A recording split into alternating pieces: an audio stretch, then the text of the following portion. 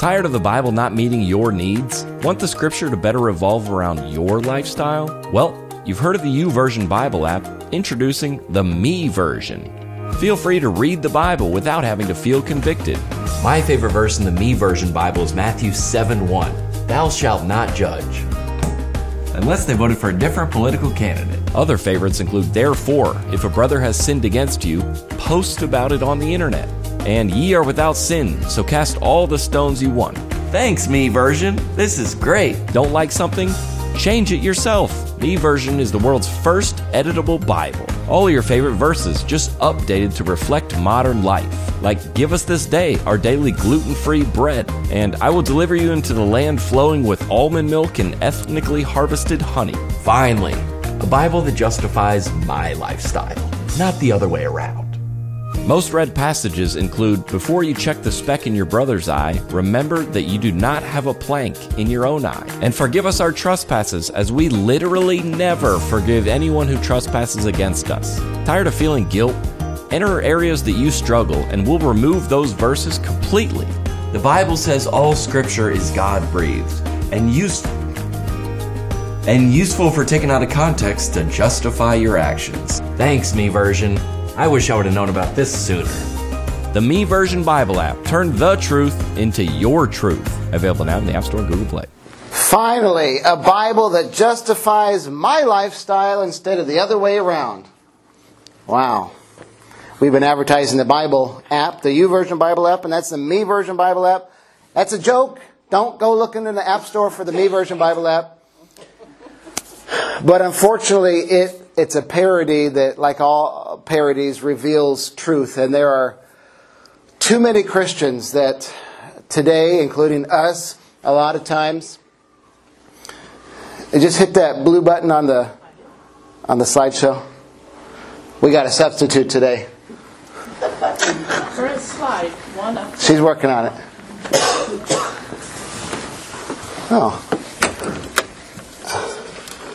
Oh, that's interesting. There we go. Okay. Boom. Blue button. All right. Thank you. Yeah. Well, what was true in our time, what is true right now today, is that a lot of us, we take the Bible out of context. A lot of Christians, we put our lifestyle into the Bible and twist scriptures to get God to say what we want Him to say, so we feel okay about living the way we do. But that truth and that video is just as true about 3,000 years ago in the time of Israel and in the time of Amos as it is today. So go ahead. We're in the book of Amos in your Bibles, and it's a minor prophet. If you haven't been here yet the past couple weeks, I usually say it's right after Joel and right before Obadiah. And people go, I don't, that doesn't help. So it is a minor prophet. You may want to use your index or your Bible app. And we are in the book of Amos, chapter 3. Chapter 3, we're going to discover God's people were doing a lot of things back then that a lot of God's people do today. Acting on sinful, natural desires, much to their destruction and much to God's dismay in their life. So in Amos chapter 3, he starts out with some rhetorical questions about how judgment is for sure coming. So, everybody there in Amos? Are you there in Amos? Okay, we're in chapter 3 this week. And I know it's kind of, these minor prophets are kind of poetic a little bit, and it can be hard to understand. So what we've been trying to do is get some main concepts from the book of Amos, break it down in today's language, and to understand what's going on back then and apply it to our lives today. So let's see what Amos has to say to the nation of Israel, chapter 3, verse 1. Hear this word that the Lord has spoken against you, O people of Israel, against the whole family that I brought up out of the land of Egypt. You only have I known of all the families of the earth. Therefore, I will punish you for all your iniquities, sins. Do two walk together unless they have agreed to meet? Does a lion roar in the forest when he has no prey? Does a young lion cry out from his den if he has taken nothing?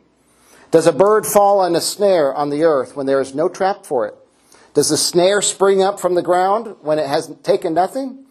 Is a trumpet blown in a city and the people are not afraid? Does disaster come to a city unless the Lord has done it? Back in verse 4. Does a lion roar? That reminds me, if a man says something in the forest, is he still wrong? And nobody hears him? Have you heard that? And his wife isn't around to hear him, is he still? That's not a question in here. That just reminded me of that. Verse 7. For the Lord God does nothing without revealing his secret to the servants, the prophets. The lion has roared. Who will not fear? The Lord God has spoken, but who can prophesy? Proclaim to the strongholds in Ashdod and the strongholds in the land of Egypt, and say, assemble yourselves on the mountains of Samaria and see the great tumults within her and the oppressed in her midst. They do not know how to do right, declares the Lord. Those who store up violence and robbery in their strongholds. Therefore, thus says the Lord God, an adversary shall surround the land and bring down your defenses from you, and your strongholds shall be plundered. Thus says the Lord, as a shepherd rescues from the mouth of the lion 2 legs or a piece of an ear, what? So shall the people of Israel who dwell in Samaria be rescued with the corner of a couch and part of a bed. What he's saying there is only a small remnant of the people would be left after this judgment. They would survive the judgment. Verse 13, hear and testify against the house of Jacob. We talked about that when we went through Genesis. Declares the Lord God, the God of hosts, that on that day I punish Israel for his transgressions. I will punish the altars of Bethel, and the horns of the altar shall be cut off and fall to the ground. They had some false idol worshiping. I will strike the winter house along with the summer house. These people were snowbirds. I will strike the winter house along with the summer house, and the houses of ivory shall perish, and the great houses shall come to an end, declares the Lord. You can write this thought down if you have your little bulletin insert. If you have a pen, that with great privilege comes great responsibility. Anybody remember Spider-Man? It reminded me of Spider-Man, okay? He says, with great power, they tell Spider-Man, with great power comes great responsibility. But with God, it's with great privilege comes great responsibility. God has given the nation of Israel all these many privileges. And he's given us today so many incredible privileges that he doesn't want us to squander. He doesn't want us just to live for ourselves and not help people around us. That's squandering the privileges and the blessings that God's given to us. We've got to take all that God gives to us, his love and grace and mercy and generosity and forgiveness, and then share it with the people around us. Not just use it on ourselves. You remember in Exodus when God delivered the Israelites from slavery? He harkens back to that a couple times in Amos, and he says, I delivered you out of slavery. I delivered you out of slavery. Remember me. Return to me. God, we know that he's delivered us from the slavery of sin in our lives, kind of like Moses in the Exodus. And what was their response? They purposefully, these Israelites who've been delivered from slavery, purposefully kept on sinning. I mean, they barely left Egypt, and they were building this golden calf to worship a false god.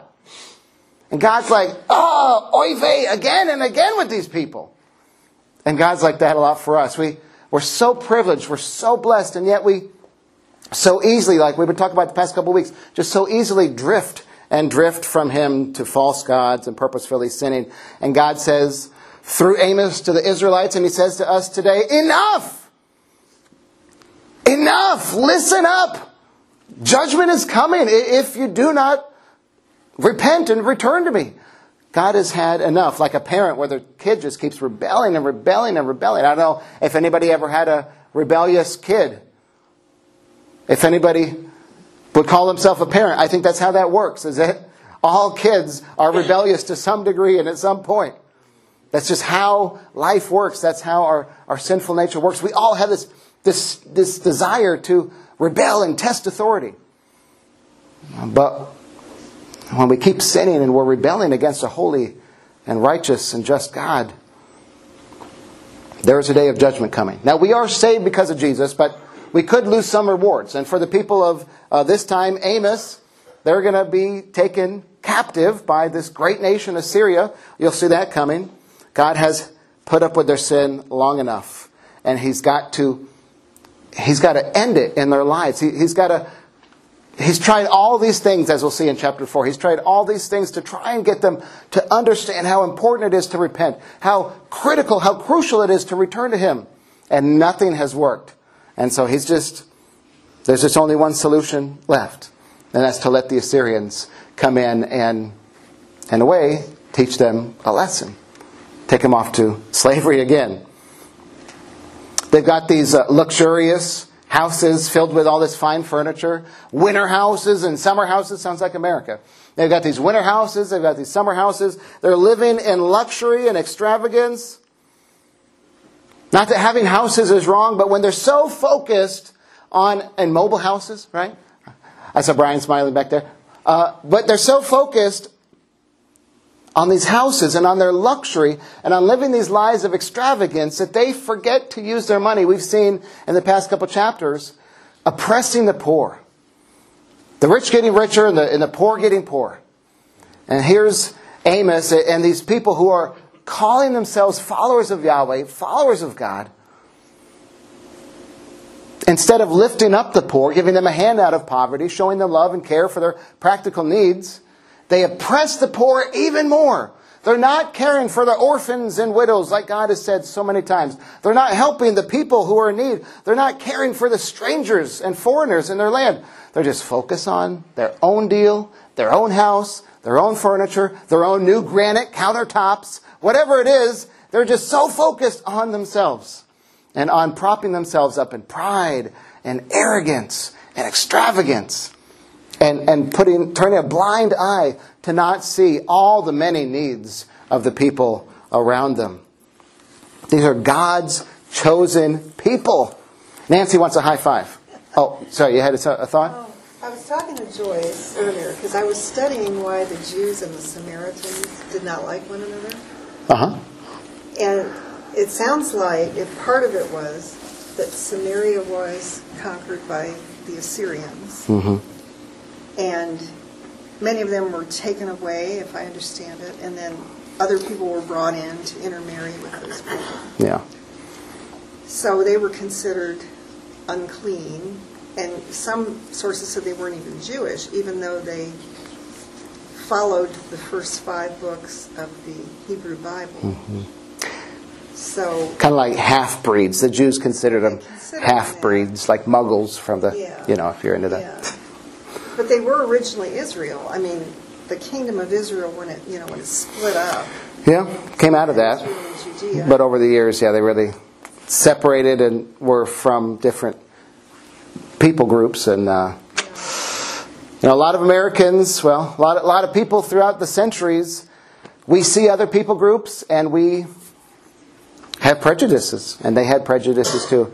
And obviously we want to not have prejudice against any people, nation, or race, or whatever background. But you see God's people, they're doing it again.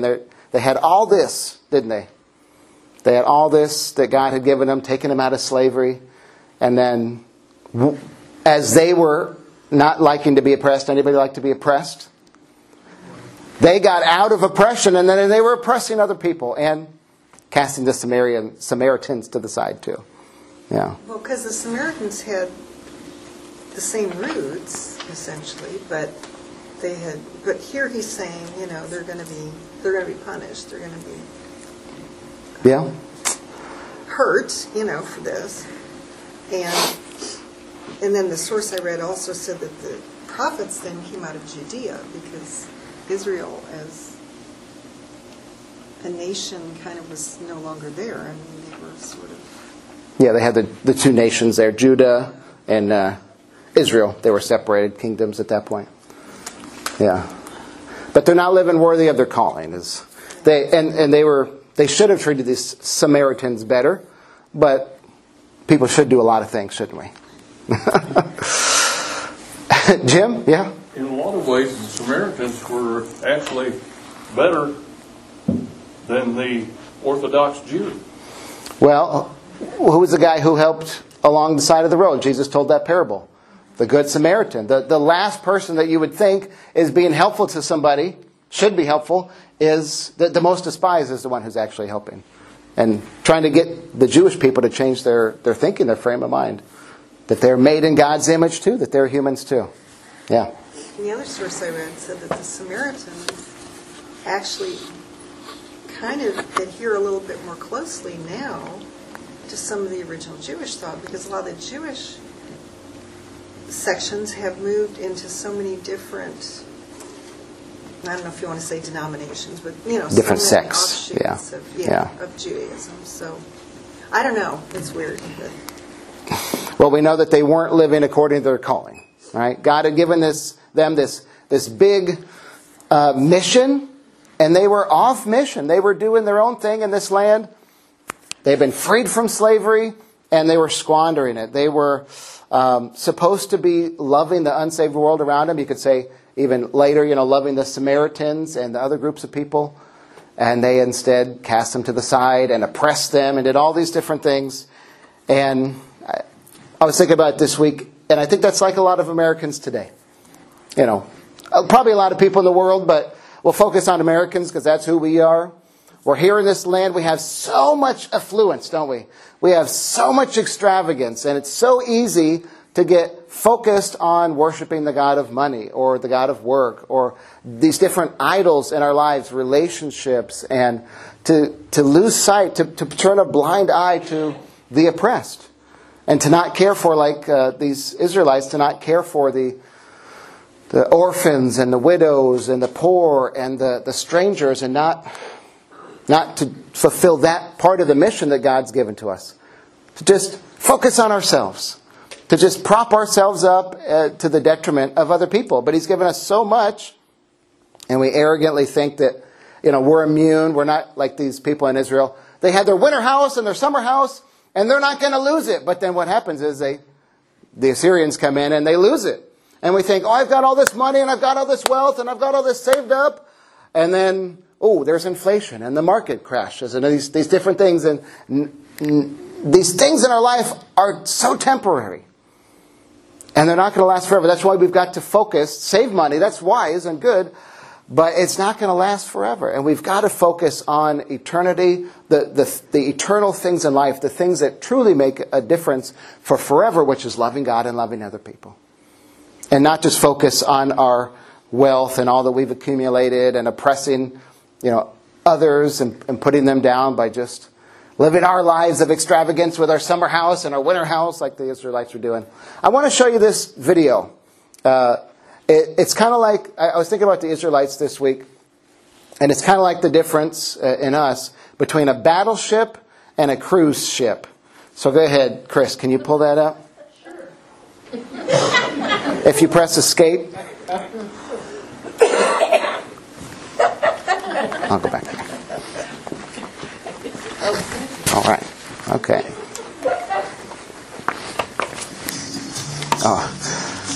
I'll read it since I want to see the visuals too. Too often people evaluate church same way as a cruise ship. Do I like the music they play in the ballroom? Do I like the captain and his staff? Do I get good service? And are my needs met? Is my cruise pleasant and comfortable?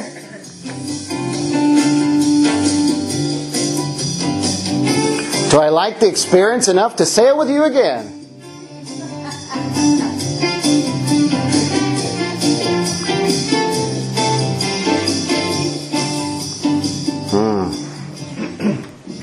We believe a more appropriate metaphor for a church is a battleship.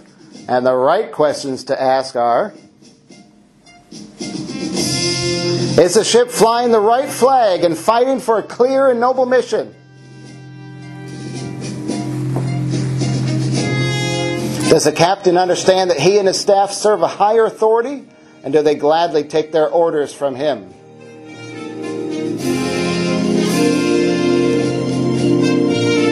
Do the officers create opportunities for each crew member to be prepared and successful on their tour of duty?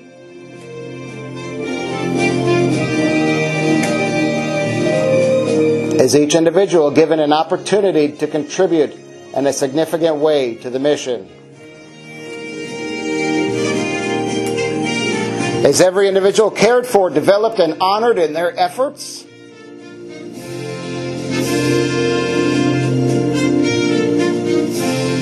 How do you choose?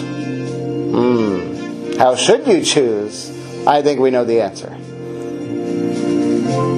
And they say, 2 Timothy 2:4, no soldier in active service entangles himself in the affairs of everyday life, so that he may please the one who enlisted him as a soldier.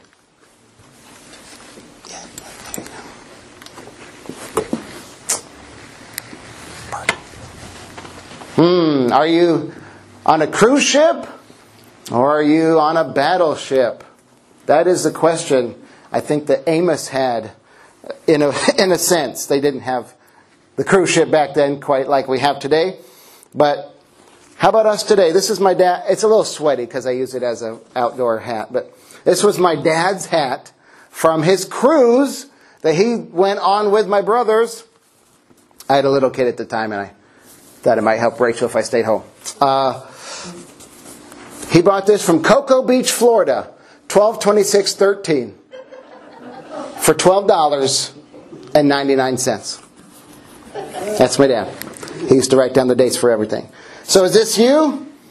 Do you have a cruise ship mentality for our church, for the church? Do you not want to do any work? Do you not want to have any responsibilities? Do you want everybody else to serve you and meet your needs? This is what they call consumer Christianity. A lot of these things. Everything's optional on your cruise, and if you want to join in an activity, if it benefits you, you'll go ahead and do that. But if it's not real exciting and it sounds like a lot of work, then you don't want to go and do that activity. Do you avoid a responsibility? Do you avoid accountability? You're just cruising along. Just cruising. You're drifting. You want to be nice and comfortable, and you're drifting out in the ocean. But God didn't just call us to be entertained, did He? He called us to get up and go serve. Now, I didn't mean to bring this, but Jen Sherman's son Eli is in the Boy Scouts. All right? We do this or this, but that always looks like the peace sign, like this. All right. The ears. Okay. Gotcha. The ears. So I will attempt to put this on. This is my Boy Scout uniform from maybe 6th grade. I'm not quite sure. When I was a kid. And I'm trying to look like a Navy officer or something right now, all right? So I got all my badges. Okay. So the truth is that we're called to be in active duty on a battleship. All right? Thanks for helping me bring this, Jen. We're called to be on active duty on a battleship, not cruising along on a cruise ship. We live disciplined lives with the goal of being on this mission together. Everybody has roles. Everybody has responsibilities. Everybody has a duty. Completely devoted, committed to the cause. We'll go down with the ship. 100%. They're all in for this cruise. It's not for this battleship. It's not like a cruise. Are you totally committed to God and Jesus? Are you on the ship? Sir, yes, sir. Oh, Captain, my Captain. Right? Will you give anything? Will you give even your life for this cause, which a lot of Christians do around the world today? They are persecuted and martyred for their faith. And we in America sit here and go, no, I didn't like the music. And the sermon was too long and he puts on funny hats, We must be a church of devoted, committed, on duty, ready for battle for Jesus. Battleship. And not just drifting, chilling on a cruise ship. Don't be in that cruise ship Christianity. Are you ready to pay the cost, whatever the cost is? Do you listen to your commanding officer, God and Jesus? Are you an active part? There's on a battleship, there's not Navy officers who are chilling in their cabin, playing, video games and all day and just putting pizza in the microwave and avoiding the captain, hope he doesn't see me. They could try that for a second to try and hide, but they will get found out and they will get reprimanded and put back on duty and maybe latrine duty or some other detail.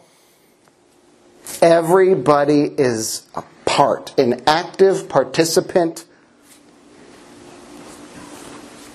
And they're all in. That's the battleship mentality of following Jesus. Too often in history, in Israel and in the American church today, what we do is we do this cruise ship. And we're cruising towards an iceberg is what it is. We're just cruising towards judgment. That's what Amos did. That's what Amos told the Israelites. You're cruising towards judgment. Israel, repent. Return to me. Come back. God says. Don't just do what's comfortable and what's convenient in life. We've got to stand up for the cause of Christ. See if you can see this. Stand up for the cause and be ready for battle. Not consumer Christianity, but a part of the mission together. God has called every single believer into ministry. Not just the paid pastor. He does all the ministry. No. Every person is a part of the body. And every single member is contributing in some way, shape, or form. With our talents, time, and treasures, right? Their gifts, abilities, with our finances, with our time and effort, and equipping other saints to fulfill this mission. This is the body of Christ. And if only 10% of the people are doing 90% of the ministry and 90% of the work, how would that go on a battleship? It would not function. It wouldn't work. If 90% of the people were kicking back, I got this picture. I think it's in your bulletin. Let's see if I have it. There it is. Well, there's your Spider-Man, Brian. But over here, this picture, what is it? It's half a cruise ship and half a battleship. Somebody combined that picture. Do you see that? The front half, I don't know, I guess it's the front half. The front half is a cruise ship and the back half is a battleship. Do you think that would work practically in real life? You couldn't really go on a cruise because there'd be missiles being fired and cannons and you couldn't go out for battle because people would be chilling with their drinks and umbrellas there on the front deck getting a tan. It wouldn't work. But we've got a church that is combined. So many churches in America especially. There's some people ready for battle, working 100%, doing all this ministry, caring for widows and orphans and the strangers and the poor and tending to the needs of the church. And there's a lot of people sitting on the deck, tanning, drinking out of their drinks with little umbrellas, kicking their feet up, playing shuffleboard. And I don't want to be a cruise ship church. God calls us to be something greater. He calls us to go to battle. We are soldiers in a war, Paul says. This is a wartime mentality. It's an emergency. People are dying without the gospel. And we can't just, like Amos says, focus on your summer house and your winter house and all your extravagance. Jim, were you going to say something? Yeah. Should we rephrase Kennedy's famous question? Ask not what... And say, that one? Ask not what God can do for me, but what can I do for God? That's good. I don't want to do the voice because I don't want to mess it up. But ask not what... Is that the guy? That was before I was born, I think. No offense. A couple days. So we can say, ask not what God and my church can do for me, but ask how I can participate in the mission for my church, with my church, and for God. That's the call of the Scriptures. That's what Jesus says. Go and make disciples. He doesn't say, okay, John, you go and make disciples, and the rest of you guys just hang out and, you guys have a potluck and just chill out and wait for John to come back doing all the ministry. No! They're all in it together. And we've talked about this before. We went through 1 Corinthians a few years ago, talked about all the different parts of the church and how God has gifted every single one of you for the ministry and how we are all called to come together. And when the whole body of the church does not come together and just a few people are doing almost all of the things, it's really lopsided. It's not functioning the way that it's supposed to, and things are not going to go well. Those people are going to get burnt out, and the church is going to be perhaps very inward focused, like on a cruise ship. Serve me, care for me. And God says, that is not our calling. That is not our mission. Serve me, care for me. God does serve us. Jesus does care for us. But then they call us out. They call us out to be a part of His work. So I think you get that metaphor. And if not, I'll leave these hats up here. But that's what I was reminded. I keep seeing this picture of a cruise ship and a battleship. And my brother posted it this week. And I had it from months ago saved in my little sermon notes, like, oh, that'd be a really good illustration to use someday. And I'm like, Amos, you're doing it right here. This is exactly what he's talking about. I want to read Luke chapter 12. And Jesus said these things, but he probably say them to Israel if he were Amos, and he says them to us too. A servant who knows what the master wants, but isn't prepared and doesn't carry out those instructions will be severely punished. See, some people don't know. Like these other nations Amos is talking to. They don't know all the laws of the Scriptures. But we do. The Israelites did. And where there is great privilege, there is great responsibility. And then he goes on to say, when someone has been given much, much will be required in return. And when someone has been entrusted with much, even more will be required. Folks, in America, we have so much privilege. It's actually stunning and ridiculous when we think about how much better we have it than a lot of the world. And we go, oh, my cell phone signal is. And, oh, this waiter's not being fast enough. And, oh, my car doesn't heat up fast enough in the wintertime. You have a car, thousands and thousands and thousands of dollars, that has heat and, the rear defroster to warm up your buns and everything. And we get angry because it's not warming up fast enough. While other people in many other countries walk and ride their bicycles miles and miles and miles and miles to get to a church service. Or, I was going to say to go to the hospital, but there's a lot of places in the world where they just don't have a hospital. And we get this consumer mindset, this cruise ship. It's all about me. And we have got to get out of that and live worthy of our calling for what Jesus really calls us to is the battleship Christianity. The battleship Christianity. Do you want to do Amos 4 or should we save that for next week? I don't know, can you turn the heat up? Turn the heat up? It's 70 degrees, Nancy! I was going to fan you over here, but... I thought I might have a sweater on.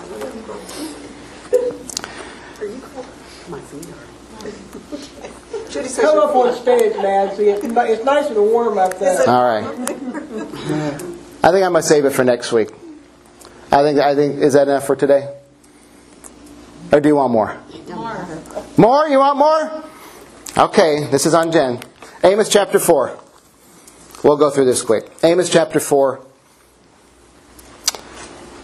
If you've been living on a cruise ship, we've got to ask ourselves this question. He says, hear these words, and he's talking to women, by the way, which will get a lot of pastors fired. Hear these words, you cows of Bashan, who are on the mountains of Samaria, who oppress the poor, who crush the needy, who say to your husbands, bring that we may drink.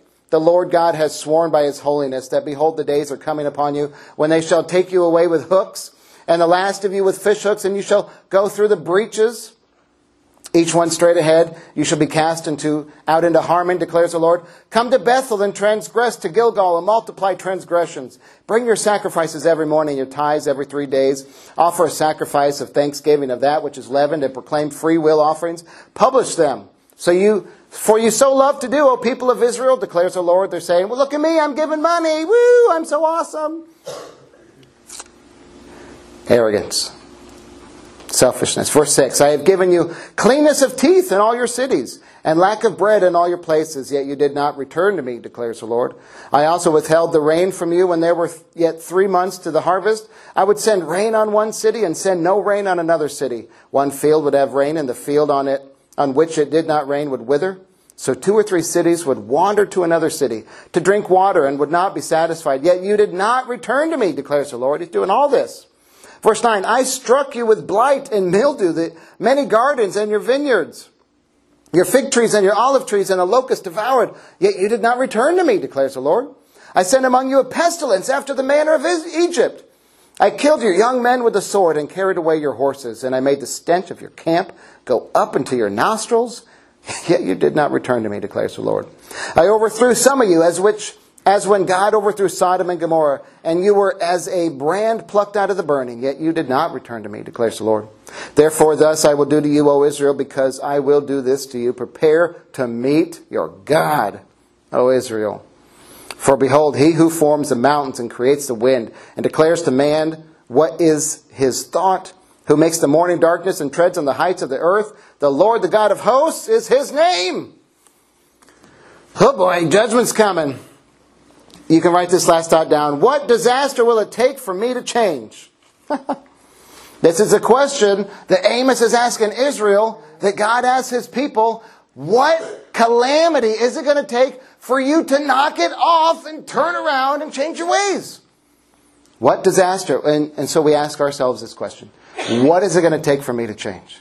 What is it going to take for me to repent? What is it going to take for me to, if I could say, stop doing stupid and to follow God's best ways of living, to help those around me, to love God and serve God and love those around me? What's it going to take?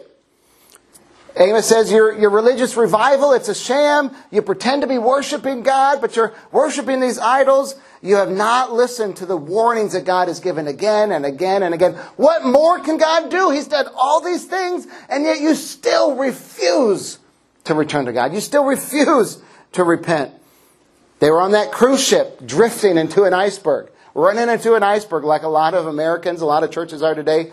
Just judgment is coming for sin. And God's trying to open their eyes, to lovingly discipline his children, but they refuse to listen. And there wasn't anything left for God to do to change their minds. That would change their minds. So we're going to see in the coming chapters, he lets the Assyrians come in and take over Israel, bring them out into slavery. And maybe that would finally wake them up. And Amos says this funny thing, this interesting thing. Not only does he call the women's cows, which I would not recommend to you men out there, but he says that they're going to take you and like a hook in your mouth or a hook in your nose. Like a hook in your... Maybe I should put it in my mouth before I put it in my nose. Like a hook in your mouth. Oh. And you're like, what is going on here, Amos? The Assyrians...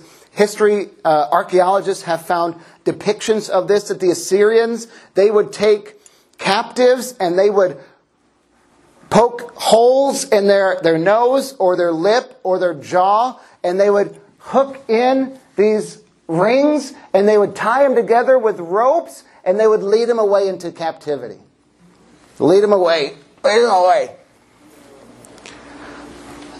Not a pretty picture. This is, evil countries do evil things, and this is what they were getting ready to do to these Israelites. Lead them away into slavery. Put holes in their jaws and lips and like animals. They're treating them like animals. That's what it's come to for the people of Israel. What will it take for you to wake up? Do you got to wait for some calamity to happen? We read this. We go, oh man, Israel, what is wrong with you? Why won't you stop? What's it going to take? What's it going to take to wake up? Why would you just ignore God and choose this judgment? Stop rebelling. What is wrong with you? Oh, why do you keep on doing this? God has told you over and over and over again. Why don't you just unharden your heart, just repent, and just follow the living God? He has so much more blessing for you and life for you than a hook in your nose or a hook in your jaw from the Assyrians leading you away. Why, oh why, oh why would they wait until they get to rock bottom to wake up and change their lives. And how many of us wait until the very last second or later to change our lives? How many of us, we wait until we get fired to change our work habits? Or we wait until our spouse is going to divorce court to say, oh, wait, I'll change. I'm going to change. I promise. I promise I'll do better. Or we wait until we're flat broke and deep in debt to say, you know what, maybe I should take a financial peace class. Maybe I should change the way I spend money since I have nothing left. We do that in so many different ways. We say, oh, after we go to the doctor and he says, you're going to die if you don't change your eating habits and your exercise. Then we go, yeah, maybe I should do something about that. But we wait and we wait and we wait and we wait to change when disaster strikes. When we finally hit rock bottom, that's when we go, oh, I should stop drinking this alcohol or doing these drugs. Since people, my family left me and I have nothing and I'm homeless. Okay, I'll go to a recovery program then. We are, I don't want to say the S word again. Stupid. Oh, not in front of the kids. Okay. So dumb are we in our human nature. Can we just say, God, come into my heart. I want to allow you into my heart. Show me the ways that I need to change before it's too late. Lead me to repentance. Help me to return to you, God, before I lose so much, sometimes everything, before I get dragged off. That bothers you, Nancy, when I stick sharp things in my mouth? It does, because you eyes. Yeah, and this is a real hook, by the way. It looks like it's real. It's a real hook. Is it a deep sea? I've never gone fishing with it before, but I think it's for not around here fish. It's pretty big. Not Kaiser Lake, let's say. So we're going to sing our last song. And as we do that, I want to be like Amos today. And I want to urge us all and challenge us to not wait. If you're trapped in a cycle of destruction or doing things in your life that are not helpful, sin patterns, Israel kept doing them and kept doing them and kept doing them. And God said, "There, you guys won't stop? Okay, so here's the hook. Give them the hook. Oh, lead them away. Maybe that'll finally change their hearts. Don't wait. Don't put off changing your life until it's too late. Today, this week, right now, repent. Let God transform your life. Show you those areas, like Paul says, examine your life, examine your motives. How do I need to change, God, before I ruin stuff in my life?" And I'm going to close with this. 2 Chronicles. Let's never forget what God tells us to do. "Then if my people who are called by my name will humble themselves." Israel had a problem with humility, so do a lot of Americans. "Humble ourselves and pray and seek His face and turn from their wicked ways, God will hear from heaven. He will forgive their sins and restore their land." Let's not wait until it's too late. Let's stand and praise our Savior together. Just real fast, I wanted to give a little bit of background on the song. If you don't know this song, it's on a cruise ship that it was written. No. Yes. So some things can happen good on a cruise ship, but a horrible tragedy happened before. For Horatio Spafford, the guy that wrote this song, he's like a Chicago businessman that had a successful business, then his business went bad, then it went good, and then his wife and his 4 daughters were on a cruise ship towards France, and it crashed, and his wife survived on a piece of wood that somebody came by, but his 4 daughters died. So he follows her back to Europe after that was over, and when he was over the area where his 4 daughters died, he wrote this song. So Wow.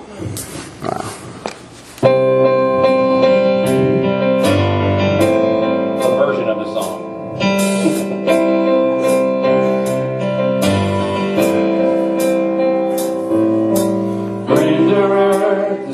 Before, moved by the sound of His voice,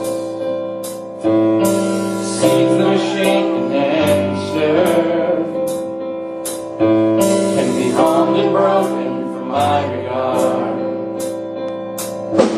Through it all, my eyes are on you. Through it all, it is well.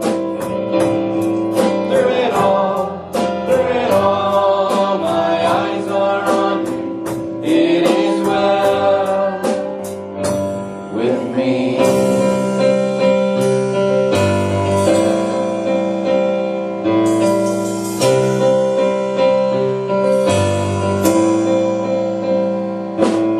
Far be it from me not to believe, even when my eyes can't see. And this mountain that's in front of me will be thrown into the midst of the sea. Through it all, my eyes are on you. Through it all, it is well. Through it all, my eyes are on you. It is well, it is well. So let go, my soul, and trust in it. The waves and winds still know His name. So let go, my soul, and trust in it. The waves and winds still know His name.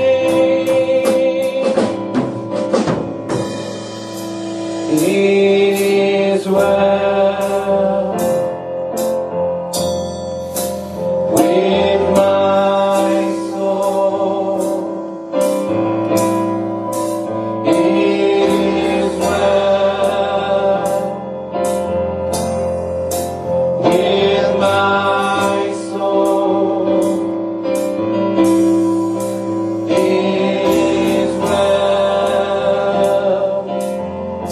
with my soul. It is well, with my soul. It is well with my soul. Through it all, my eyes are on you. Through it all, it is well. Through it all, my eyes are on you. It is well with me.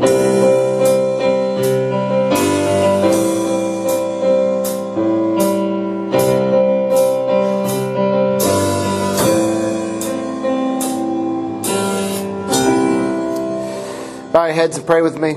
Lord God, we praise you and thank you that somehow, miraculously, we can have it be well with our soul. Even in a world of destruction and chaos and sickness and sorrow and death all around us, you are still God and you are always good. And you have given us this gift of Jesus that has changed our lives right now and for forever. God, pour out your Spirit on us this week. Pour out your power on us to be who you called us to be. Give us courage and strength and boldness to be representing you well in a world that is far from you. To be that light in the darkness. And I pray you would help us to be aware. Show us our sin. I pray. Help us to look in the mirror and to see how we need to change.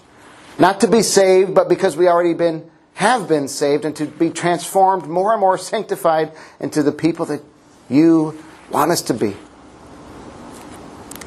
God, you have changed everything for us. I pray that you would work through us this week to help affect the lives of those around us. For right now and for all eternity. Torby Church, we thank God most of all for who? Jesus. In His name, everybody said. Amen.